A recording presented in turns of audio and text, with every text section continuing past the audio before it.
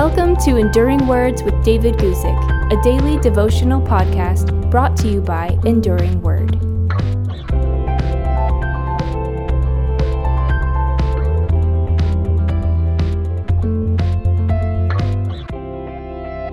Today's short thought from God's Word is taken from Matthew chapter 16, verse 18. Let me read to you the verse. It says, this is Jesus speaking to his disciples. And I also say to you that you are Peter, and on this rock I will build my church, and the gates of Hades shall not prevail against it. The dramatic statement of Jesus, quoted above, was made at Caesarea Philippi. It's important to understand that this was some 25 miles or 46 kilometers north of the Galilee region, where Jesus lived and did most of his work of preaching. Caesarea Philippi was not a Jewish populated area. It was a center of pagan temples and worship. Now, why did Jesus decide to go to such a far distance and to such a pagan place to have an important conversation with his disciples? Now, there were probably several reasons. One was that this came during a season when the crowds pressed in on Jesus more and more. He and his disciples were probably happy to get away to a place where Jesus was not known as much, and they could rest a bit. Here, Jesus also promised Peter and the rest of the disciples that the gates of Hades would not prevail against his church. In the ancient world, the elders and judges and rulers of the city often gathered at the gates of the city. There they planned, decided, and made strategy. It is true that the plans and strategies of Hades, in this context, hell, would not and cannot prevail against Jesus' church. Yet, considering the specific place Jesus chose to make this important statement, I want you to consider an additional aspect to this.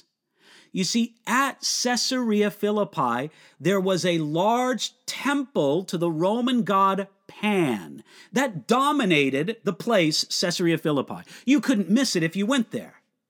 And the rear of that temple to the Roman god Pan extended into a cave with a large crack or crevice in the floor of the cave. The pagan worshipers considered this large crack to be a portal or a gateway to the underworld. It was a gate of Hades. Sacrifices were dropped down that crevice, and they waited for signs that the gods beneath received the sacrifice. Therefore, when Jesus said that the gates of Hades would not prevail against his church, one sense of it was to challenge the paganism of the Roman and Gentile world.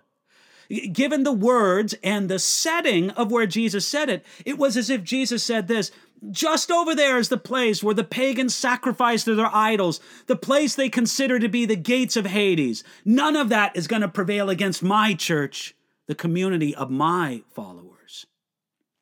You see, up to that point, the disciples mostly saw Jesus and his work as something among the Jewish people, and they thought about it that way for a good reason.